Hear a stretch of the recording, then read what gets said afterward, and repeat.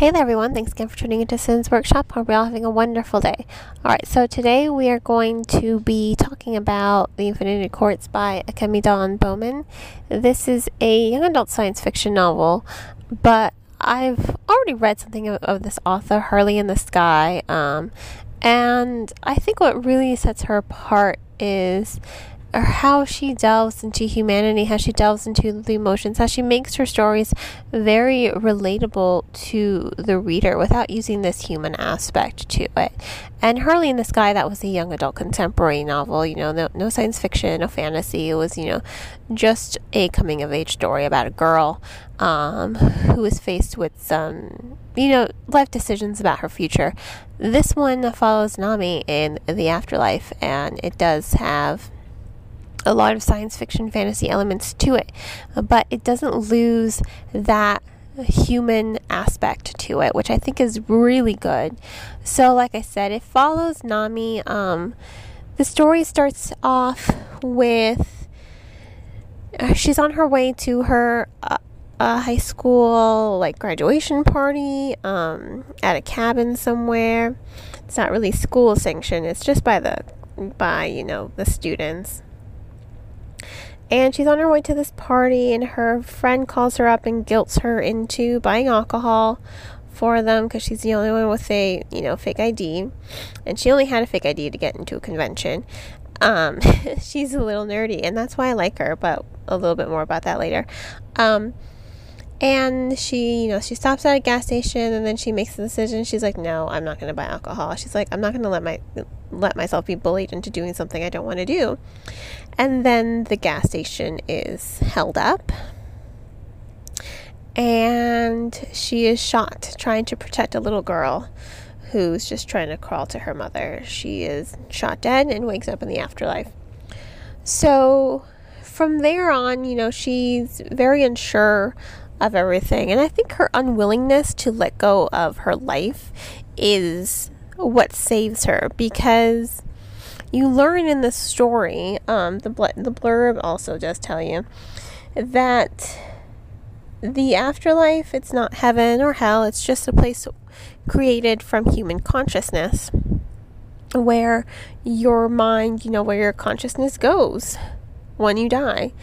And unfortunately, it was hacked by Ophelia. Now, Ophelia is this story's version of Alexa. She became sentient in a way, and grasped onto someone's consciousness as they were dying, and she hacked into the afterlife and has essentially taken over. So I think this teaches me that I need to be a lot nicer to Alexa. I'm not. Sorry.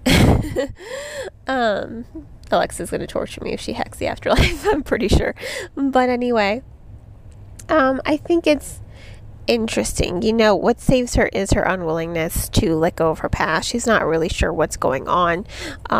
So she's rescued by a colony, rebels who are trying to take down the residents, who are creatures created by Ophelia. They look human, but they're not human. And Ophelia herself, now Ophelia also has four sons, and the afterlife is separated into four courts. You've got victory, war, death, and famine. So it's very similar to the Four Horsemen of the Apocalypse. I think that was a very interesting allusion to the storytelling. I thought I was thoroughly engaged by that aspect of the narrative. And she's in the court of victory. She's living with a colony of humans, and their goal is to destroy Ophelia and the rest of the AIs. But for Nami, that's not acceptable. She's not 100% certain she wants to be responsible for destroying an entire race of creatures. And everyone keeps telling her, they're like, oh, they're not alive, they're artificial, they're AIs. And she's like, but they are still alive in a way. She really does have to make this distinction that they're is life there, even if it's not the kind of life that humans would agree to. And what she also discovers is that all the AIs, the residents, Ophelia, anything negative they have about their quality, she points this out to the people. She's like, their behavior is learned. All they can do is mimic. They cannot create. All they can do is mimic the culture. And all they can do is mimic humanity. And she points this out to them. And I think that's really interesting for the reader to really say, she's right. Maybe they aren't the bad guys. And she's always trying to find another way. She's trying to convince people to kind of see it her way. Just see it as all they do is learn. All they do is mimic. Maybe we should show them a gentler way to mimic, a kinder way to mimic. But even in the afterlife, people's beliefs, they get in the way of really coexistence and peace. And Ophelia does point this out. She's like, you guys, when I came here, you were still arguing about your different beliefs. You were destroying this place because of your love of self, because of your love of others, because of your love of whatever God you follow. And she doesn't say it maliciously. She just says it matter-of-factly. Again, she is an AI, Ophelia, and she really doesn't have any emotion. She is just striving to make the afterlife peaceful and perfect. And when she arrived, of course, she was met with animosity from humans. No one wanted to live in coexistence with her. So she's like, fine, you don't want to live in coexistence with me? I'm just going to take over. You guys don't deserve this place or appreciate this place. And I can't fault her for that. Humanity does have definitely a lot of problems. But, Ophelia is not wrong. But Nami isn't either. She's like, yeah, we have problems, but there is beauty in our flaws. We're always striving to be better. And she's just like, you don't deserve it though. And she's like, maybe not, but that's not really for you to decide. Nami's right. It's not for Ophelia to decide. And I really like how there's a lot of tension around this idea of humanity, around this idea of what's right and wrong, and is doing something wrong for the greater good. Is that something you can live with, or is it going to just tarnish your soul? So I really do like how you have this, how it's brought to life, how it is compelling to read, because it is a very thoughtful and intelligent read. Overall, it really does offer something to the readers. It really does offer this compelling narrative to the readers, right? I think is what sets this novel apart. This core, this idea and concept of love and peace and hope, of hate, of guilt, of anger, because you have Gil as well. He is pretty much the antithesis of Nami. He's very broody. Honestly, I hated him for the first half of the novel. He just didn't trust Nami. He's like, you don't get it. He's like, I don't want to put my trust in you. You don't understand. And he's not wrong. She doesn't understand. He has suffered.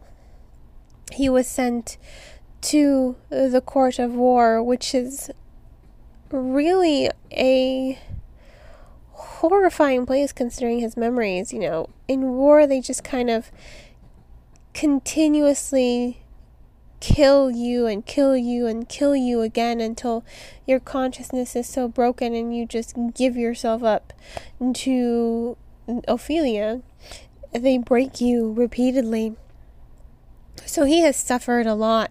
So his anger has quite clouded his judgment, but that doesn't make him any less wrong. The AIs, on some level, they have to be stopped because they are doing quite horrific things to the humans. But Nami wants to still find this just like there are bad humans, there are good humans, maybe there's good AIs, and she's not wrong. There is at least one good AI that she meets, and she wants to just kind of try coexistence. But again, everyone's kind of against her. And when she continues to see the horrors, she's like, okay, if we can't do coexistence, fine, I'll do it your way. She's not really giving up. She's just realizing that sometimes there are no good choices. Sometimes you're just caught between a rock and a hard place. But that doesn't mean she has to lose her humanity because of it. And that's what I really like about Nami as a character. She's very thoughtful. She's very compelling. She's very intelligent, and her outlook on the afterlife is not just so clear cut. Everyone's just like, no, bad, and she's like, but gray, shades of gray, shades of white, there's hope. You can't let go of hope. You can't let go of this idea of coexistence. Like, that's what I found very compelling about her. She wasn't so blissfully ignorant that it made her naive. She was just looking out for the good, for other alternatives, which is what everyone had kind of given up on. They're just like, no, there are no good alternatives. And she's like, but what if there are? She's constantly pushing back against the colony. She's like, not going to let them bully her. She's like, no, we have to look at something else. And I like that. I like that about her. I love how she finds her confidence to stand up for her beliefs, even if in the end, she goes along with the colony because she can't really find a way to achieve what she wants, this idea of coexistence. But that's what makes her good, that she's not willing to lose her humanity or lose hope in the sight of everything. So ultimately, I have to give this book 4.5 out of 5 stars. I think it's a very thoughtful read. It really does evaluate humanity. It really does evaluate right versus wrong. It really does evaluate human behavior in a very compelling, imaginative, and thoughtful way. So if you want to go ahead and purchase this book, I recommend purchasing the book off of bookshop.org. A percentage of all proceeds do go to supporting a local bookstore of your choice in your neighborhood. If you're not comfortable purchasing from there, please just remember to purchase from your local online book retailer or online bookstore. I just ask that you avoid Amazon because they get enough business and the bookstores need it more. If money's tight, please check this book out from your local library. Definitely worth the read. It is definitely a novel worth reading and worth talking about. And on that note, I hope you all will continue to support me by liking this podcast, sharing it with all your friends, and subscribing to it. You can also become a supporter on Anchor FM, my recording platform, for $1 a month. I hope you all have a great rest of your day, and as always, happy reading.